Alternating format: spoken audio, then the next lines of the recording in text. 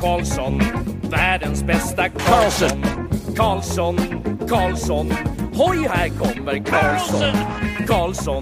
Karlsson, ingen annan Karlsson spelar jag så bra som mig. Karlsson scores! Karlsson! Yes! Welcome everybody to the Keeping Karlsson Fantasy Hockey Podcast, the longest running fantasy hockey podcast in the world, hosted by two guys who are in the same room for the first time since I don't know how long for an impromptu episode. We're going to see how long we could go before our partners tell us that we need to get out of here. I'm your host, Elon Dubrovsky, and I just had to take the opportunity to grab my friend Brian up to the studio to talk about all the craziness of the past couple of days. We're not going to talk about the draft, okay? I got a show coming out with the draft really soon with Will Scouch. But in the meantime, there was a lot of trades, including from this guy's favorite team. I already said his name. I blew it, but everyone knows who's with me. It's the Fantasy Hockey Robot, the Poop Out Prognostication, the IPP MVP, Brian Com. Hello, Elon. Hello, everybody. Yeah, here we are coming from the studio / my bedroom from last night and tonight. It's really rare that Elon and I get to do this in the same room, which is actually probably a good thing. We're going to try and do this without you noticing that it's easier for us to do this from separate cities or even continents and separate microphones. But we're going to do our best, like Elon said, we had to. So much has happened, and I actually won't have a chance to sit down and podcast for like another week. We don't want to leave you hanging on all our thoughts with all that's transpired since the draft. So, Elon, let's get this started. All right, well, Keeping Karlsson, probably presented by DobberHockey.com. I'm going to throw that out there. They've been keeping track of everything going on and writing really good articles, so check it out. But yeah, let's just go through as many of the trades that we can and give our takes, our initial takes. We haven't done super deep dives yet, but let's start in Ottawa. Brian, when's the last time the Ottawa Senators acquired a star player? I know they're really good at getting rid of star players. They develop star players, and then they give them away for almost nothing. Well, actually, the Erik Karlsson has turned out to be like a huge haul. That's a whole other discussion. I can tell you when. The last time was when the Sens acquired Matt Duchene at exactly the wrong time of their trajectory, and that led to the Avs getting Bowen Byram, who was a key part of the Cup run they're on. But at that time, the Sens did not know what pick they were trading away. They weren't supposed to be a lottery team. They were, but now they knew they were giving up the 7th round pick, or the 7th overall pick. That became Kevin Korchinski for the Chicago Blackhawks. So at least we can make like an immediate comparison that we know what DeBrincat was worth. And I still, I'm daring to dream as an Ottawa Senator fan / person living in Ottawa. Like it feels dangerous to have any kind of hope or optimism. It's an uncomfortable and unfamiliar feeling, but it's really creeping in here. Yeah, Alex DeBrincat is the person that the Sens acquired. I didn't, we're working on how to like build this show like off the cuff like this. But yeah, he was a huge acquisition. Chicago, I don't know, if you're a Chicago fan, like what could you be thinking right now? Like, I don't understand. They're doing a rebuild, so they got rid of DeBrincat, like someone I'd imagine you could build around. Kirby Dach, who has been a bit of a disappointment. Now he's on the Habs, and I guess we'll talk about him in a little bit. I guess he's like the new Kotkaniemi potentially. But anyways, let's focus on the Sens and DeBrincat first, and then we'll jump around the league. But so Alex DeBrincat, so the Sens gave a 7th, 39th pick in this past draft. Like Brian said, Korchinski was the 7, also a pick in 2024, and they acquire a guy who, of course, remember 2 seasons ago, this amazing breakout, 32 goals and 24 assists for 56 points in 52 games, so over point per game, pacing for like over 40 goals. So it's like pretty hard to acquire a 40 goal scorer. And this is adding to a team that already has, right? Like Batherson, Brady Tkachuk, Josh Norris, Tim Stützle. So all of a sudden this top 6 has 5 pieces that are all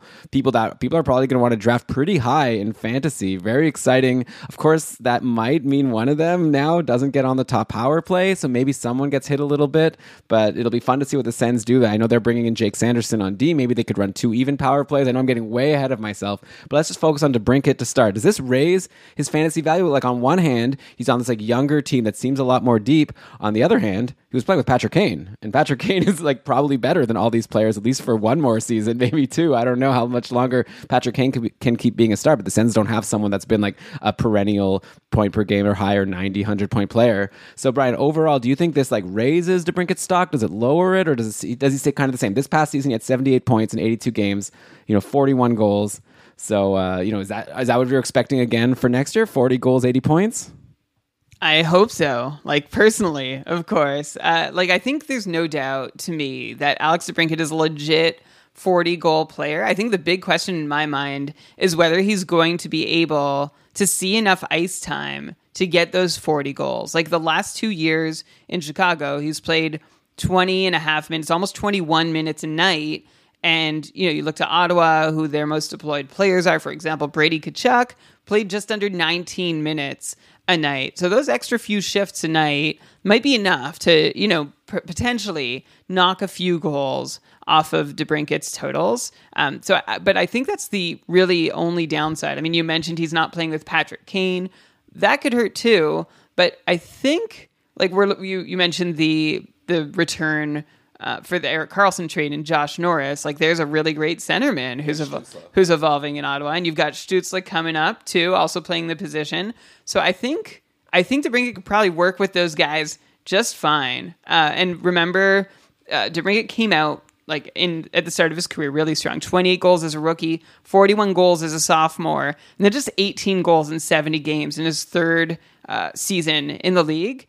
And while everybody was concerned, our take on the show was like, this has been a disastrously unfortunate season for Alex DeBrincat. Like his expected goals totals were still really solid and up there, but his shooting percentage was like cut in half compared to his career numbers. And sure enough, that shooting percentage has bounced back in the 2 years since. And this is a guy who's a really high percentage shooter. He's shot over 15% in 4 of his 5 NHL seasons, except that really snake-bitten one.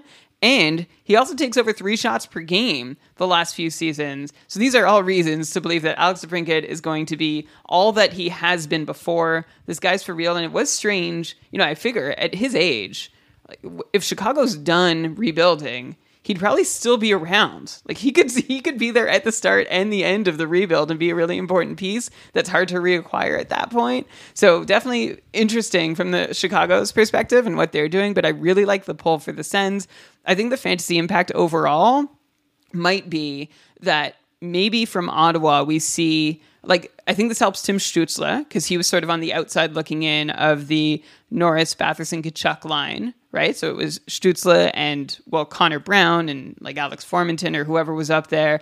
Now DeBrincat's there. That's a legit threatening second line. And I actually wonder if that takes some away from the first line, and maybe Ottawa's in a position where they can roll a line 1A, line 1B situation. Don't laugh at this comparison.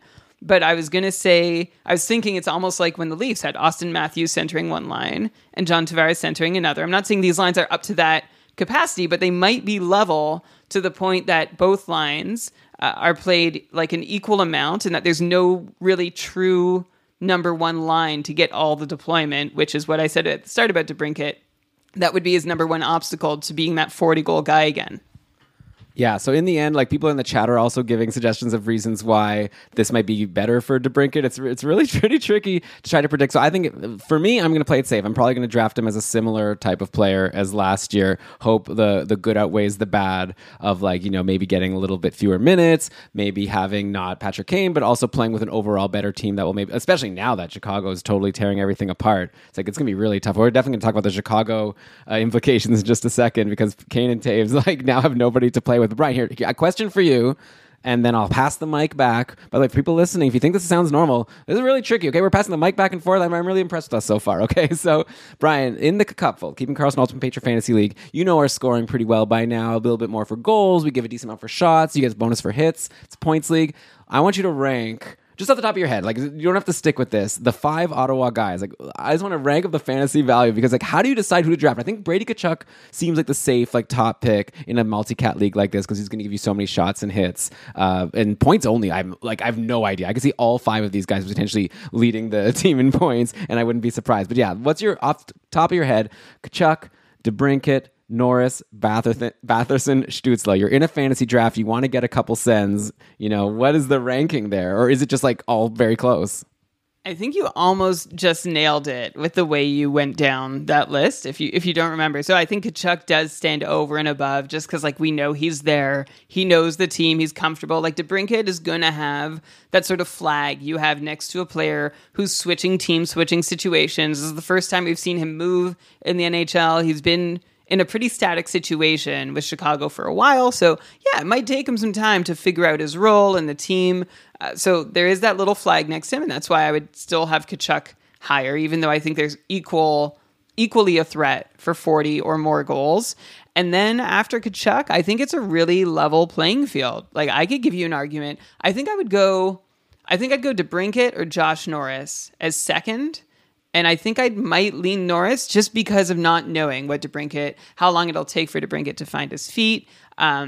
When I assume DeBrincat is going to factor in on the top power play, but he's going to have to displace someone. Maybe it's Batherson, maybe it's Stützle. We don't know yet. So these are the questions I have about Alex DeBrincat, and that's why maybe he'd be the third guy that I draft on Ottawa. But I think I'd go Tkachuk, Norris, then DeBrincat, and then Stützle's like a wild card because I think his upside is above and beyond maybe any Ottawa Senator. Actually, like if anybody could like surprise us with a 90 or 100 point season.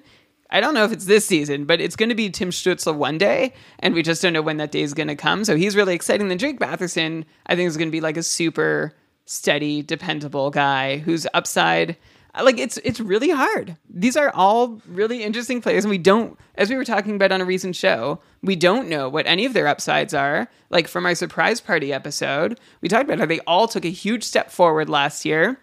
It looks sustainable, and we don't yet know if they have room for another step forward.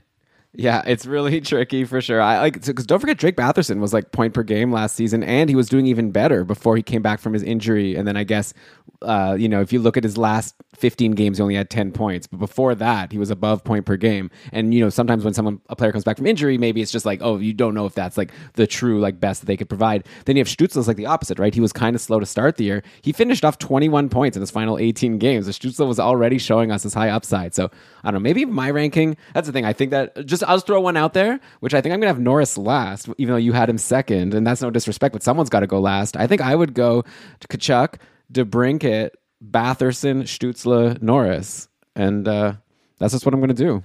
I guess I'm just like, why Norris last? Like he was a 35 goal scorer.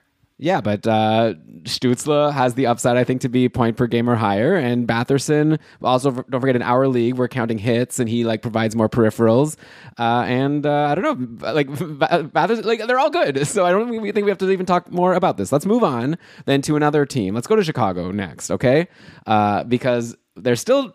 Jonathan Toews, we could kind of forget about at this point. Like, he was already pretty useless in fantasy. I guess one good thing for him with DeBrincat and Kirby Dach out of the picture is you'd imagine he gets back on the top power play because, he was kicked off the top power play. Like, who else is going to be on this top power play? He's probably also the top line. Like, as of now, if Toews and Kane stay, who's the center of the top line? I think it has to be Jonathan Toews. Who else could it be? Well, there's Dylan Strome. Well, he hasn't yet been traded, but it's rumored. Well, he's a UFA also. So he's an RFA, but I think the word is that they're not planning on signing him. And they said that he's like, I think that Strome is not going to get traded. I think he's going to be just like not qualified and he's going to be a UFA. So Chicago's just like, we don't want you. Then there's Jonathan Toews. Who's next? Henrik Borgstrom, who used to be a prospect for Florida at some point, I think. So yeah, anyways, we don't need to get into Jonathan Toews. Like maybe there's an argument to be made that if like things stay the way they are, then maybe he is someone you take in the last round or something, just because he's going to get good deployment again. We'll see if he's up to the task. Maybe he needed more time to recover from whatever kept him, the whole concussion and everything. But Patrick Kane's the interesting one, right? Because if everyone's gone and Patrick Kane has no one to play with, assuming he stays on the team, I guess we don't need to dive too deep because he might get traded or something if he waives his no trade clause. But like, is he still like a potential like 90-point guy, or is it just like going to be impossible no matter how good he is? Like, how can you get so many points if you have nobody to play with? Like, who is it? Kubalik? Isn't Kubalik also a free agent? Like, who is the second best player on this team after Patrick Kane? Kubalik is an RFA, so he may or may not. I mean, the Chicago needs to retain someone, right? They need to fill out a lineup. They're clearly going to tank. Like, they have a new GM, they have a new coach. They are ready to burn it all down and start fresh. And we'll see if Toews and Kane are around through the year to start the year. But Toews concerns me no matter what. Like, even if he had line mates, I would still be worried. He looked awful last season. Terrible. And we talked about him on our surprise party episodes, which, by the way, if you haven't heard, I think they came out really well. I think we did a great job naming the surprises. So I have no faith in Jonathan Toews bouncing back at this point. There were no signs of life of like the former Jonathan Toews we know. So to think that he could suddenly be super fancy relevant, like, yeah, maybe worth a last round flyer, but I actually would probably prefer someone a little more interesting or exciting. And I'd put him on my watch list to start the season. But Taves is not someone I'm interested in just because last year it wasn't just bad luck. It wasn't even bad luck. He never came close to hitting the levels of like under the hood, like a shot generation, even the time he spent on the ice. None of it looked good. So that's why I am not ready to take a chance on Jonathan Taves. On top of the fact that, yeah, there's nobody left to play with unless he gets to play with Patrick Kane. That's good. But even that, I don't think can really make him an automatic fantasy relevant player. I'm like leaning in here just to be like, forget about Jonathan Taves. Okay, I want to hear about Patrick Kane. Like, where do I draft this guy? Is he first round or like third round now? Also, I guess the same for Seth Jones. He's like random. Like, what a weird decision. Obviously, they weren't aligned last season and this season. It's unfortunate that they gave away all these futures for Seth Jones just to go into full tank mode. But now they have this guy locked in for 8 years at $1 billion. $1 billion a year. I guess what is it actually, like $9 million? I think. So like just like unfathomable amount. Like already probably an untradeable contract. And it's like, are we going to expect, like, yeah, so basically Patrick Kane and Seth Jones are people that generally would be drafted really high in fantasy. Are you fading these guys, Brian? Or maybe are they going to be good value? They're going to fall too far and people are going to give up on them and actually they're still going to be able to provide real value. Like, it's so hard to imagine, like a team with like only like 1 or 2 star players. Can they still be good? Like, do we have an example of this ever happening before? Oh, that's a really good question. Okay. While you talk about those two guys, I'm going to try to think of an example. Okay, I feel like there might be. I wonder about Alish Hemsky on those Oilers teams post Cup run. Might qualify, but I'm not exactly sure if who. Yeah, and he wasn't like a first round fantasy talent even at his best at that point. Yeah, and so looking at our patron rankings so far, which we're doing, by the way, over on our Discord server with patrons, it's a lot of fun to watch. Gabriel Landeskog just went off the board at 36th overall, which, by the way, I did not vote for him. So the patrons disagreed with me. I thought that it was pretty obvious to go with Philip Forsberg at this point. We got the news that Philip Forsberg signed his contract, so he's going to be in the same situation. The main reason I was a little worried about him is, you go to a new team, maybe you won't get the same role, but now he's going to be back as like the clear straw that stirs the drink over in Nashville. So why, even if he doesn't keep up like whatever the 90-point pace he just went on, I still feel like Forsberg's going to be a solid 75, 80-point guy, which I like better, I think, than Landeskog, who has that injury risk. So I don't know. But whatever, we're not talking about that. I'm just getting distracted here. So, Brian, what are we talking about? Kane and Seth Jones. Yeah, well, I will just chime in and say that Landeskog, you're looking for, like Forsberg, yeah, a solid 75, 80-point guy if he gets the deployment. I think it's great he's staying. We know what we're getting there. But Gabriel Landeskog is generally like an 80 to 90-point player, I would say. So I'd rather that than Philip Forsberg. Fair. And he hits. Okay, but you wanted to know about Patrick Kane. Oh, right. I was bringing up the patron rankings because Patrick Kane went 17th in our patron rankings, dropping 7 spots from last year. So last year, Patrick Kane was a first rounder to our patrons and in a lot of our Cupful leagues, our Keeping Carlton Ultimate Patron Fantasy League drafts. He was also a first rounder, just borderline first round player. Here he went behind Igor Shesterkin, Roman Josi, Kyle Connor, David Pastrnak. That all makes sense. But he went ahead of Brady Tkachuk, Artemi Panarin, Matthew Tkachuk, Jake Gensel, Sidney Crosby. And honestly, I'm naming all these guys now thinking, yeah, maybe I would prefer them to Patrick Kane in a disgruntled, unknown situation. Like Patrick Kane hasn't changed teams, but the team has changed on him. So that's a flag for me. I think Patrick Kane is still good enough to do it all himself. We've seen him do that. I don't think it's unlikely he can do it again. In fact, I think he could be a really great value second round pick because I don't think a lot of people are going to be excited about him going into the year. So I think if you can get him, towards the middle of the second round, that's fair value. Late second round or even early third round, that'd be great. A third round Patrick Kane, which I think is possible for the first time in forever. So you might find some value there, but you are taking a bit of a risk because that team is going to be junk. And you mentioned Seth Jones too.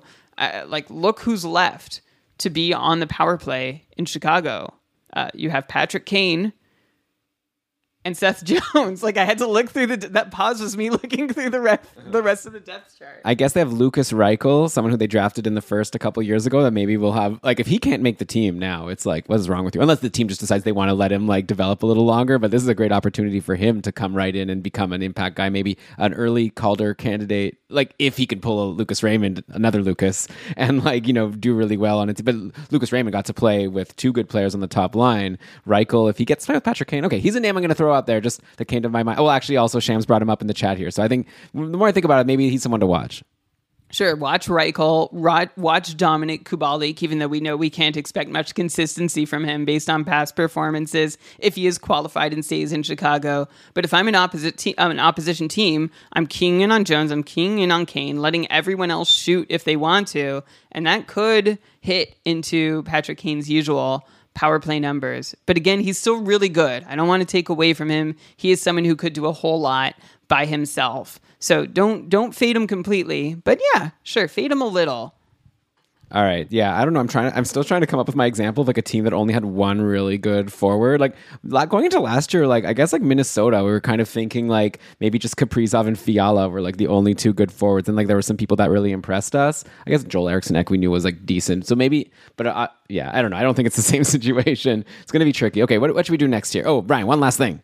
Alashemsky was a point-per-game forward on the 2007-2008 Edmonton Oilers. The next highest scorer was Sean Horkoff. He was a point per game, but only played 53 games. After him, Sam Gagner with 49 points in 79 games. That's not bad. Yeah, it's pretty good. Is Sam Gagner still in the league? Isn't he still on Detroit? Yeah, look at this guy. Just going and going. Good for him. Where should we go next here? I guess like let's just end the loop here. Let's go to Montreal now, who gets Kirby Dach. So Brian, bring up your Kirby Dach research, and we'll see if there's any value there. So the Habs obviously made the big splash. First of all, they didn't draft Shane Wright in the draft. And again, I'll get into this with scouting more to talk about the draft. They grab Slavkovsky with the number 1 overall pick, which is maybe surprising to some. Maybe more surprising was Shane Wright falling all the way to 4th. But again, that'll be a discussion for another time. Then the Habs had the opportunity to pick... Well, the thing is they traded... Okay, I got this, Brian, okay? They have that defenseman who I'm blanking on his name. What was that guy? Oh, Romanov. So they traded Romanov to the Islanders, got the 13th pick, flipped that pick over to Chicago, and there's other picks involved to get Kirby Dach. So basically, they get rid of a defenseman. And Montreal's not exactly a team that has like so many defensemen. I'm not saying like Romanov was like, you know, the for sure answer. We seem like a good, solid young player, like 22 years old, good defensively. He's gone, but Montreal also really had a problem with center, right? Like, who do they have? They have obviously Nick Suzuki, and then they lost Kotkaniemi, they lost Deneau like last season, and that really like was one of the main reasons why they got the first pick in this draft, right? Because they didn't have any centers left aside from Suzuki. They have Christian Dvorak, but yeah, clearly like they needed a good middle six center. The question is Kirby Dach that center that they need, or is he, because he has been very underwhelming in Chicago, but maybe people were expecting too much from him as a 3rd overall pick. Now he goes to Montreal as basically a 13th overall pick, right? That's what they gave up for him. I guess we can even tell you the name of the person. Frank Nazar, who I did hear a lot of people saying they were excited about him. Like some people are saying that maybe he's like overrated. Again, that's another conversation for scouting, but basically we could put it this way to say the Habs traded Romanov for Nazar and then traded Nazar for Kirby Dach. In the end, are we excited about Kirby Dach now? Is he someone you draft in fantasy next year, or is he just going to be like a blah, like middle six, like Kotkaniemi type in his last year in Montreal, where like maybe there's a run now and then, but generally not someone you depend on in fantasy? I think closer to the latter than the former for a couple reasons. I could see it breaking both ways. I am going to say that. I would say the reason that I wouldn't count on it to break his way is that I just don't know who he's going to play with in Montreal. Like if he's centering a line, I mean, I guess, it's not a terrible assortment of wingers available past the first line, which is Suzuki, Caulfield, for sure. And then like we actually don't know the third piece. Maybe it's Josh Anderson, but then there's Mike Hoffman. Maybe it's Slavkovsky, right? 1st overall pick. Could be if he makes the jump right away. Jonathan Drouin, Evgeny Dadonov, Brendan Gallagher. There's a handful of names who it's like, yeah, maybe that could kind of work for Kirby Dach if they find the right chemistry. I still wouldn't count on it, though, because that Montreal team is pretty weak. There's a lot of work to do. They're still like not strong on the back end. And, you know, as great as Marty St. Louis appeared to be when he came in as coach, and they sort of righted the ship, or at least kept it from being kept the team from being in the nosedive they were in coming into his hiring, I'm still not having a lot of faith in the team, which means that it's a lot to ask for a player who's going to start the season 21 years old. He'll turn 22 years old in January, new to the team, probably like has had a rough couple years, saw his deployment cut last season, talking about Kirby Dach now, and it's been a rough time. And I'm not sure I expect Kirby Dach to be able to come onto a team that is kind of broken and a mishmash of miscast pieces and be fantasy relevant. If you want to look for some sunlight, Kirby Dach's IPP last year was low. His points participation was below 50% when we could expect it to be closer to 70%. And he also lost a lot of his power play deployment, which you could see as like, oh, well, if he gets it back, he's in good shape. Or you could say, well, he lost his power play deployment, and that's a reason to think, oh, this guy can't hold on to valuable minutes even when they're handed to him. He has not taken the step forward that we've hoped for since his rookie season. Could he do it in Montreal this year? Yes. But I'm not counting on it. I don't think he's someone I'm going to draft. I'm trying to decide, Elon, if I have a choice between Kirby Dach or Jonathan Toews. Let's say both play the first 2 nights of the season. I can get an extra game from one of them, or from both of them. Like, they're both a schedule ad. They make sense as streamers. Who would I prefer? Because I don't really want to draft them. I don't know. I think I might go. If Toews is playing with Kane, I'll go Toews. Otherwise, I'll go Dach. Yeah, like even if Toews has lost 1 million steps, if he's going to get the deployment I expect him to, assuming again, because again, you were bringing up Kubalik, Brian, like Shams is reminding us in the chat here that Kubalik is likely not going to be tendered. Like, they don't want to keep anybody, okay? No one's tendered. Yeah, so I don't know who, but like assuming Kane and Toews are there, I'll take Toews over Kirby Dach. But you never know, like maybe the upside for Kirby Dach could be like Deneau in his last season with Montreal, where he had a season with 47 points in 71 games back in 2019-20. That's like to me the upside if he's like, but like Deneau is like really good. So I'm saying that's the upside. Yeah. And that's not even like that amazing though. Like, it's still only a 54-point pace. And I think that's the best we can expect from a Kirby Dach next year. And to expect Dach to do what Deneau did that season. Deneau was basically playing on a top line with amazing wingers, generating a ton of scoring chances, and playing extremely responsibly and effectively, like two-way as a defensive line as well as offensive. So that's that to me, that I think that's a fair upside to expect for Dach. But he's going to have a very different path to 47 points if he gets there the way like Deneau did. It's hard. I'm pretty down on Dach. Yeah, well, the Habs, I guess, needed a center, so we'll see. They do not have any D now. Like, you had the Habs depth chart up, Brian, I saw. We have Jeff Petrie, who, again, I think I said on a recent episode, I feel like he's a pretty good sneaky pick. Like, obviously, don't reach for him, but, like, if he falls decently in your draft, like, especially if you're in a multi-cat league, you've got a guy who really turned his season around in the second half, so you don't even look at the full numbers. Just look at the post-Martin St. Louis numbers, and you're looking like a 50-point defenseman. I'm not saying he will be that, but even if he's only a 40-point defenseman with, like, a decent number of blocks and hits and shots, like, so, but because after him, who's there? They did extend Chris Weidman, who might take the top power play, and then there's really just nobody. I'm seeing here Joel Edmondson, David Savard. Is he still under contract? Okay, yeah. They extended him. Okay. That's that situation. Let's go to a new team. Okay, let's talk about another defenseman, actually, who is in a new situation and is going to be pretty interesting. Actually, let's just get a quick time check here. Brian is, again, we've got our families downstairs. Okay, wait, it looks like we got a 20-minute warning here. So we're going to get, Brian, this is the plan I'm thinking, okay? We're going to talk about Tony DeAngelo going to Philly, and then we're going to do a huge goalie rundown. So if anyone in the chat here has another idea of something we should talk about, let us know now, because that's the current plan. So let's go to Philadelphia, where Tony DeAngelo, for some reason, Carolina decided not to continue with him. I wonder if that's I want to do so much speculation, but I know we'll do another show soon when things actually happen. But like, Carolina really doesn't have someone to run the top power play now that DeAngelo is gone, which makes me think, and again, let me know if I'm getting too far ahead of myself, but like John Klingberg is out there in free agency and is someone who, say what you will about him in terms of his overall impact on the team, he can run a power play, right? So I feel like that's such a good fit. So I almost want to just jump ahead and now ask you about TDA versus Klingberg. Well, let me set the stage first, and maybe I won't even get into that because we can wait for Klingberg to actually go to Carolina Carolina. And obviously, a lot has to happen. But okay, Tony DeAngelo, huge season last year. He, was signed for just $1 million because of all the off-ice issues. And also he was like obviously kicked off the Rangers, and they were also, I think, unhappy with him for some of the on-ice issues. Anyways, no one was expecting him to have the season he did, right? I think it was like around a 60-point pace. I don't have it open right now. Maybe you could bring that up for me. So now he is sent over to the Philadelphia Flyers, where Philly, as we've covered in our beat writer interview with Charlie O'Connor, like they really don't have someone. They brought in Ryan Ellis, who I guess could have been a guy who would have had a chance to run the top power play and get significant minutes. Charlie O'Connor in that interview basically said, watch what Philly does in the offseason. If they like go after like a top pairing or like, top power play type defenseman, maybe that's a bad sign for Ryan Ellis. So I don't know what this means in terms of if Ellis is like on track or not with his injury. But yeah, like Provorov has shown that he's not someone you could rely on to run that top power play. There's really no one there. Like Yandel, I doubt is going to be back with the team. I think he's probably out of the league at this point. So I think that on one hand, maybe it's like a Chicago situation though. Like on one hand, I think it's a pretty much guarantee that DeAngelo starts the season running the top power play. I wonder if he'll be able to approach his numbers from last year, because Philly is not Carolina, right? Especially with Giroux gone.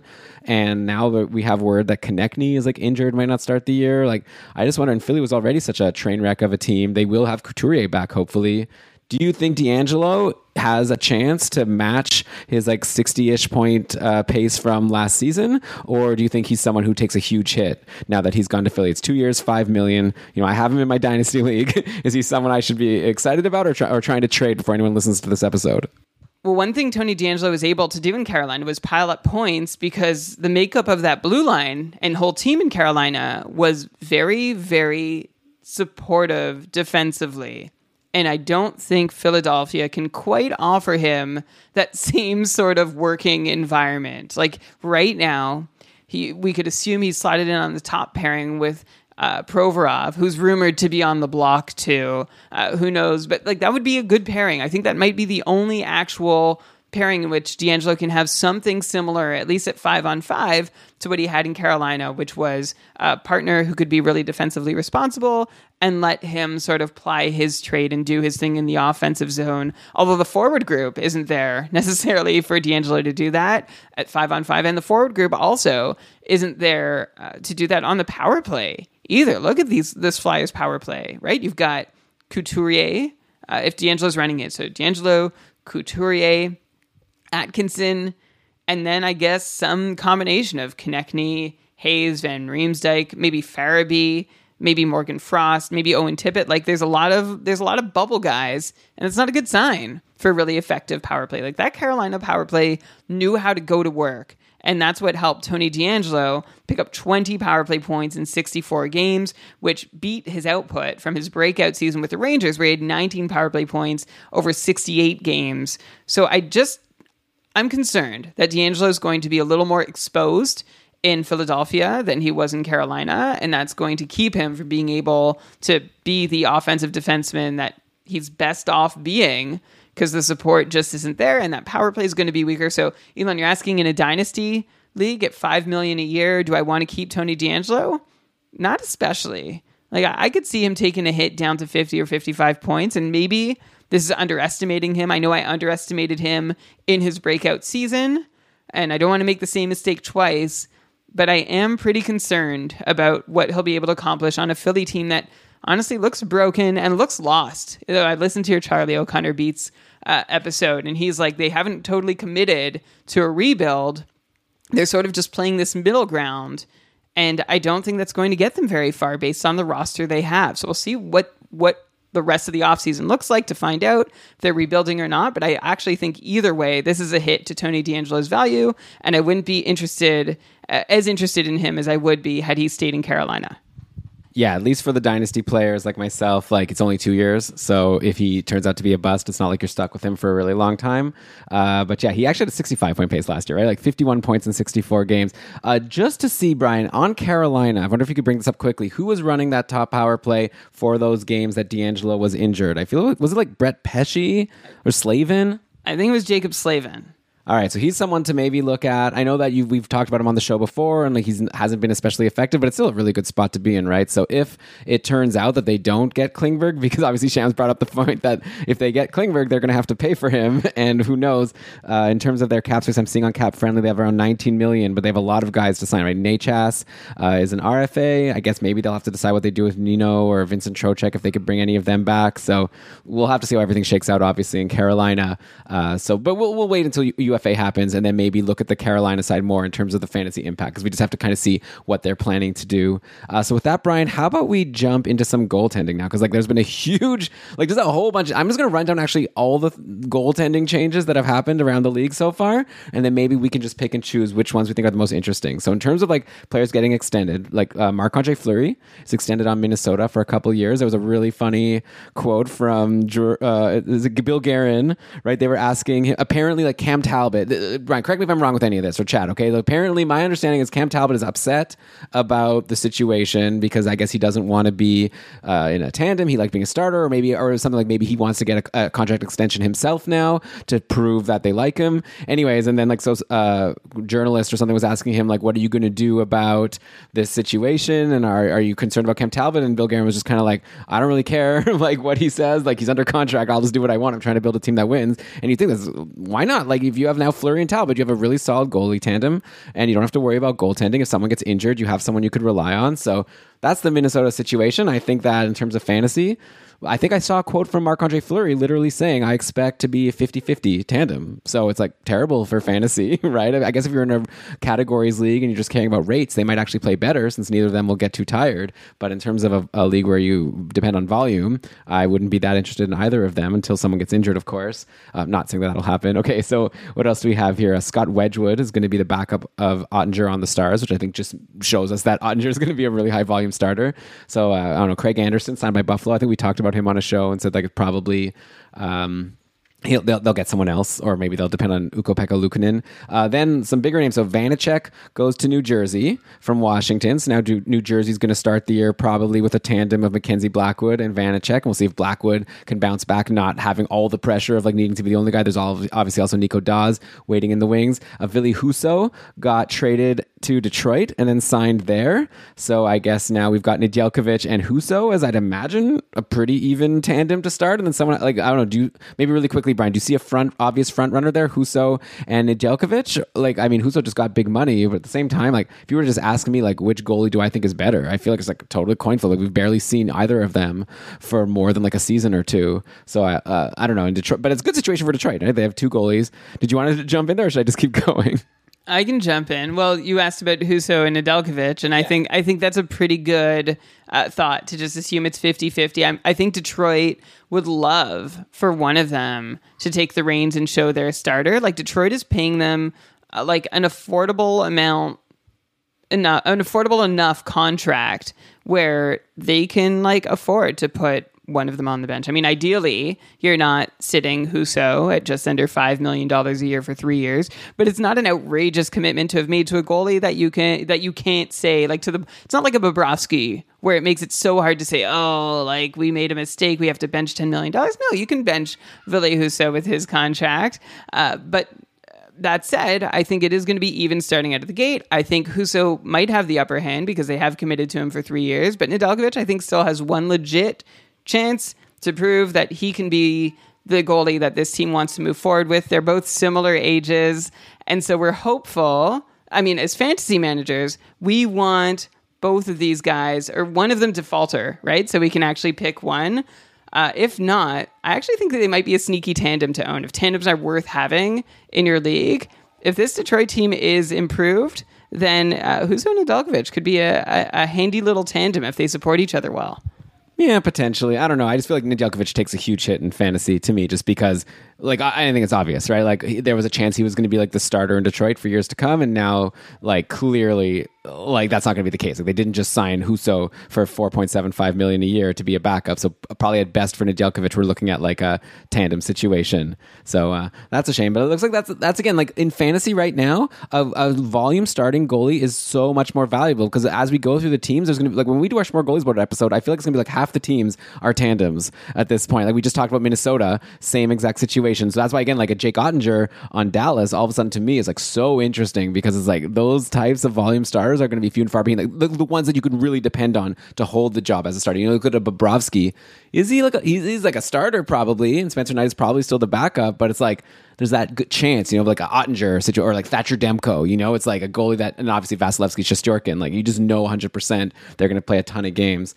So anyways, those are those teams. What else we have? Oh, back to Chicago. They acquired Petr Mrazek, and apparently Davidson was asked like, what, do you see something in him? And he was like, he's a goalie. And like that was sort of what they wanted to do. So yeah, they didn't have any goalies under contract. Like I think Lankinen and Delia are both UFAs. We'll see if they end up signing one of them to be the backup to Mrazek. Does that mean Mrazek is the starter? Like, I don't know. This Chicago team is going to be brutal because I don't know about you, Brian. I don't have any faith in Petr Mrazek. Like, he stunk last year in Toronto. He's like injury prone. He's like kind of like a Matt Murray to me. So it's like, I don't even know actually who I'd have more faith in. Maybe just Chicago should just take Matt Murray from the Sens, take the contract, give the Sens a pick or take a pick. Yeah. I don't know. Like, do you think, Brian, that who would you rather have between Mrazek and Matt Murray? Is that a fair comparison? I just feel like either way, I'm not interested in Mrazek in fantasy. I'll say that. Yeah, I mean, I would rather have Matt Murray because there's a chance he stays healthy and there's a chance he plays well. With Mrazek, it feels like the chances both that he plays well and that he stays healthy are both, like, the chances of either of those things happening are lower for Mrazek than Matt Murray, especially given the Chicago team that he is having to backstop. I think he definitely fits Chicago's current MO, which is tank and see if they can get a good draft spot for what's looking to be a pretty stacked 2023 entry draft with, of course, Connor Bedard being the headliner. I think it's pretty clear what Chicago's trying to do. Mrazek lets them pay some salary, make sure they're hitting the cap floor, and also still probably lose a bunch of games. So I'd be as interested in Mrazek this year as I would have ever been in Lankinen last year, which is not very much. Yeah, definitely reasonable. So don't go out draft Mrazek. Maybe he'll be a streamer at some point, depending on who the Chicago Blackhawks are playing. Toronto, by the way, we'll definitely have to talk about them at some point. They currently don't have a goalie, right? Like they have Shalgren, but they're still Campbell is a UFA. Also, Darcy Kemper is a UFA. So those are the two big name goalies left that are going to land somewhere. Also, let's end in Colorado here, where they traded for Georgiev from the Rangers, and they also announced that Darcy Kemper is not going to be signed. So we know that. Oh, Shams is saying that Matt Murray might go to Toronto and talks are intensifying. That's the latest rumor. So maybe that. So what? But you can't just go Murray and Shalgren with this team and hope that that's your chance to win the cup. Oh my God. If I was a Leafs fan, I don't know. What are they going to do? We'll talk about them when, I guess, things actually happen. I want to end in Colorado, okay? Our reigning Stanley Cup champions are letting their goalie that backstopped them to the championship walk. Of course, it's not as if he was lights out. He was obviously good enough, and I don't know, no shade against Darcy Kemper, but I imagine they feel like we're a strong enough team that we can still do well with a goalie who's another roll of the dice a little bit. And that, so yeah, they have Georgiev. They also still have Pavel Francouz, who I believe is still under contract. Yeah, he's still under contract for another couple of years. So they've got Francouz at $2 million. Now they get Georgiev from the Rangers, who's been a backup the whole time. First for Lundqvist for a bit, then obviously for Shesterkin. Last year was Georgiev's worst season in terms of save percentage. He fell below 900. Before that, he'd always been above 900. He seems like someone, though, who I'm interested in fantasy, and I'll tell you why. Just because Colorado's such a good team that we've seen maybe them be able to be good enough that they could still win games even with not the most amazing goalie. And then as far as Georgiev goes, the Rangers have been known to be such a poor defensive team. Maybe all of a sudden, Georgiev being on this better team, maybe he has something to show that we haven't been able to see yet, just because of the situation he's been in. Also, he's never been able to get in a role. And you might think I think a lot of people would assume Pavel Francouz is the front runner. I just think that like Colorado already showed that they didn't really want to depend on Francouz, right? Like Kemper struggled in a few games in the playoffs, and they still like went back to him. He had that eye injury, and even still, Kemper was someone who like the Avs went to and didn't want to go to Francouz. So that just makes me wonder if maybe it'll be a similar situation where they like Francouz as the backup, and they'll be willing to give Georgiev a chance to be the starter. So obviously we'll learn a lot in like training camp. Brian walked away right now, so I can't throw to him with a question, but I think definitely that's probably another tandem. Like again, when we're talking again about all these teams with tandems, I think Colorado going into the year, you have to imagine there is one. But I would say I wouldn't sleep on Georgiev as someone having, like if you're in like a keeper league or dynasty league where you're keeping like everybody, Georgiev might be someone I'd try to pry off of someone or grab out of free agency if he's out there, just because I think there's a chance he could be not a huge volume, but like a goalie who plays a lot on obviously like the best team in the league. So I think that is all the content that we were going to cover for today. I don't know when Brian's coming back, so I think I'm just going to wrap this baby up. Thanks to everyone who joined us in the chat here. A total last-minute impromptu episode. I just figured, like, Brian's here.